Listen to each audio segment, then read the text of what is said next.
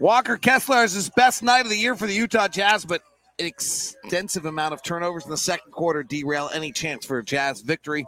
In Chicago, we're talking about it next on POSTCAST here from the Windy City. You are Locked On Jazz, your daily podcast on the Utah Jazz. Part of the Locked On Podcast Network, your team every day. Utah Jazz fall in Chicago 130-113 in a game in which the Jazz started hot. They hit 5 of their opening 6 shots, or 4 of their opening 5 threes. They led it 16-12. The Bulls offense was great in that first quarter, had an offensive rating of 154. By halftime, the Jazz were down 14 because in that second quarter, the Jazz turned it over 11 times, leading to 20 Bulls points off of turnovers. Then in the third, by the end of the third, the Jazz were down 20 and they lose it 130-13, 130-113 as this game really at that point was done. Let's go to the second quarter sequence where it really fell apart. They turned it over in 5 of their first 6 possessions. Chris Dunn has 2 of them. THT has 2 of them. Ochai has 1 of them. And then it just continues for the whole quarter. But really, it was 5 of their first 6 possessions of the second quarter. They were driving into traffic and losing the basketball. It was crazy. Like unforced errors. I mean, guys dribbling in traffic, getting the ball deflected, or getting up in the air with nowhere to go and throwing it to the defense. And boy, in that second quarter, 10 turnovers, 20 points, and boy, the ball game is over. Get really outscored, and you only get outscored 29-20 in that quarter. Right, and that really is the end of the night at that point for the Jazz when they lose at that point. I mean, you're down 14, and then I just think there's, collectively as a group right now, you've got a bunch of good guys, high character guys, but they don't have collective success as a group that they can go into their back pocket, in their reservoir of experience as a group and collectively say, okay, we're going to be okay because we did this. And I think that's really obvious right now that this group doesn't have that, because when things are getting unraveled, they're really unraveling. So, and what you're saying is there's no identity to this team. Okay, there are some teams that's okay, we're physical. They're going to foul you. I mean, they're not going to let you get to the paint. They're not but the Jazz have nothing like that. I mean, they play basketball.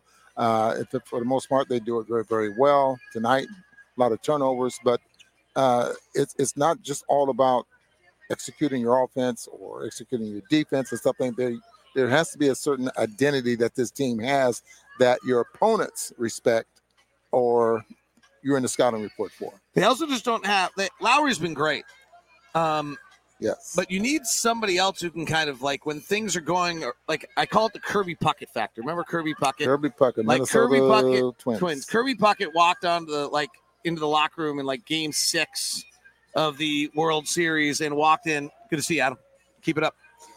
Walked into the World Series and said, Game 6, hey, just jump on my back tonight and get ready for tomorrow. And that's the night where he hits a home run to win it. Like, part of this is you got to have a guy like that, right? The Bulls have a little bit of that in DeMar DeRozan, where, if things start to go awry, well, we're okay because we got this. And Lowry's been great, but they don't have a second piece right now that they can really rely on to make plays for them. Jordan is just so far a shadow of what we know him to be.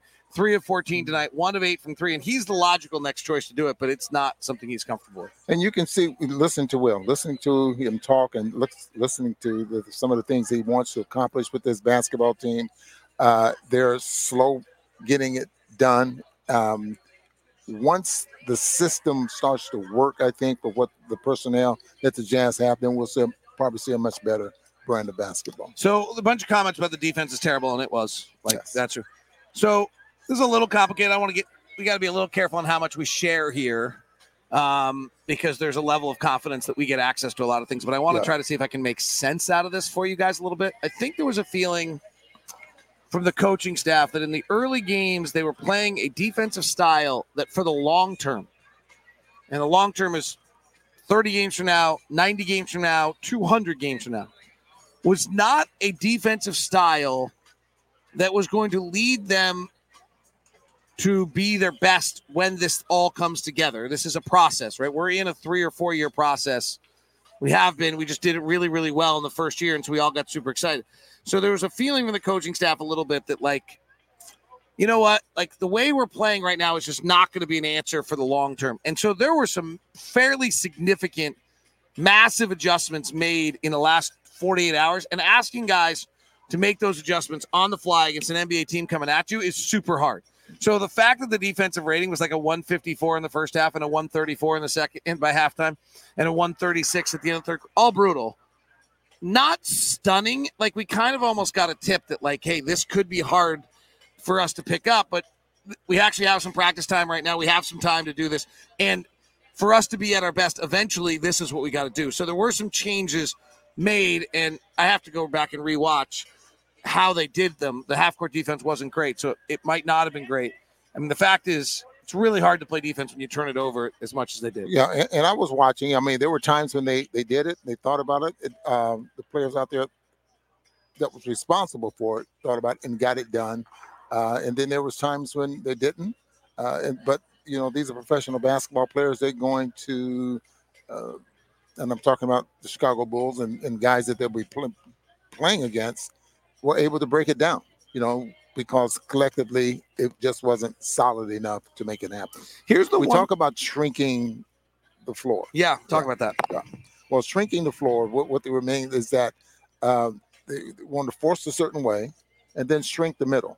You know, that way you're always going out instead of having to go over the top and underneath and all that. But you just shrink the floor so those passing lanes aren't there when you're forcing a certain way. And that shrinks the floor. So there were some good things tonight. Like, I know it doesn't feel like it, but I thought one thing was interesting. We have not played pick and roll. We're playing about the 29th in pick and roll rate. It felt like we played a lot more pick and roll tonight. And I saw some really good things on the offensive end of the pick and roll. Keontae and Walker. Keontae looks comfortable on the pick and roll. John Collins was doing some interesting things on the pick and roll. Like, I wonder if we're going to see a little bit more pick and roll out of this offense moving forward. Well, I think probably, yes. I do think that. But you need, first of all, you need a good pick setter. Yeah. You need guys who are going to use the pick.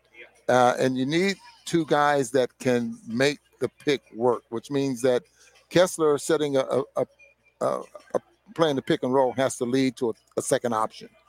A pick and roll with Lowry market, and you get a mark, you got an option right away because he can roll or he can space and shoot three. And so just knowing your personnel with the pick and roll, if you can make that happen. Lowry's really been great. Like, he's been the fact great. That what Lowry's doing right now is scoring 29 points, 7 points a game with, honestly, like, no offense to his teammates, but, like, nobody else is on the scouting report right now. Yeah. Like, well, the only thing that's on the scouting report that's actually really interesting and worth keeping an eye on is our guys are driving into the paint. And DeRozan was just doubling. Whoever DeRozan was guarding, I'm curious to go rewatch this game. Whoever DeRozan was guarding, he just left him and went in the paint. He had 4 steals in the first half, just doubling our guy, whoever drove in the paint. So our guys are getting in the paint. No one's leaving Kessler. Everyone's leaving Kessler. They're leaving Collins.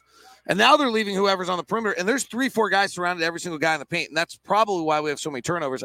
It's going to take some guys making some shots or doing some things to spread out the defenses to have this go away. Yeah. It's just got to get better playing both ends of the floor. I mean, just that's the bottom line. And off to a very slow start. I think this is the start we thought we were getting into last season. Yeah.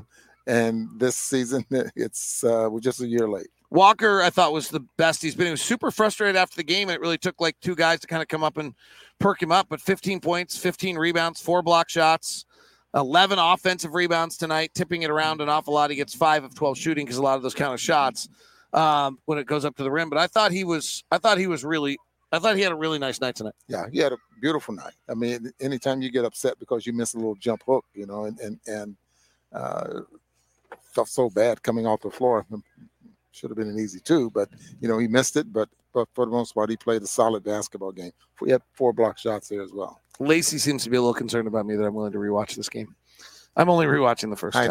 Lacey. So I don't want to belabor this point because it's done by everybody else enough, but just it's worth noting our starting guards tonight: 5 of 19 from the field, 2 of 11 from 3, 10 assists, 10 turnovers. 0 free throw attempts. No. That's tough. That's awfully tough. Hard to win that way. So we'll have to try to figure something out there. Congratulations to Colin Sexton. He has the 1 positive plus minus tonight. He was on the closing lineup. That was +5. Our 2 stars tonight, I'm assuming, are Lowry and Walker. Without a doubt. I mean, no one else is even close. Kelly, 13.7 rebounds, 8 assists, probably deserves some love there. But all right, tough one. Jazz fall to 2-6, and in 4 of the 8, it's been ugly. So that is not a great trend. We'll see if they can figure it out. We're going to Indiana. I mean, who cares? They only scored 154 tonight. So we're going to bring the last rated half click of a button to a team that runs the most pick and roll against the last rated pick and roll defense, and they scored 154. I'm taking the Jazz. It's just the way sports work. I'm taking the Jazz. See ya.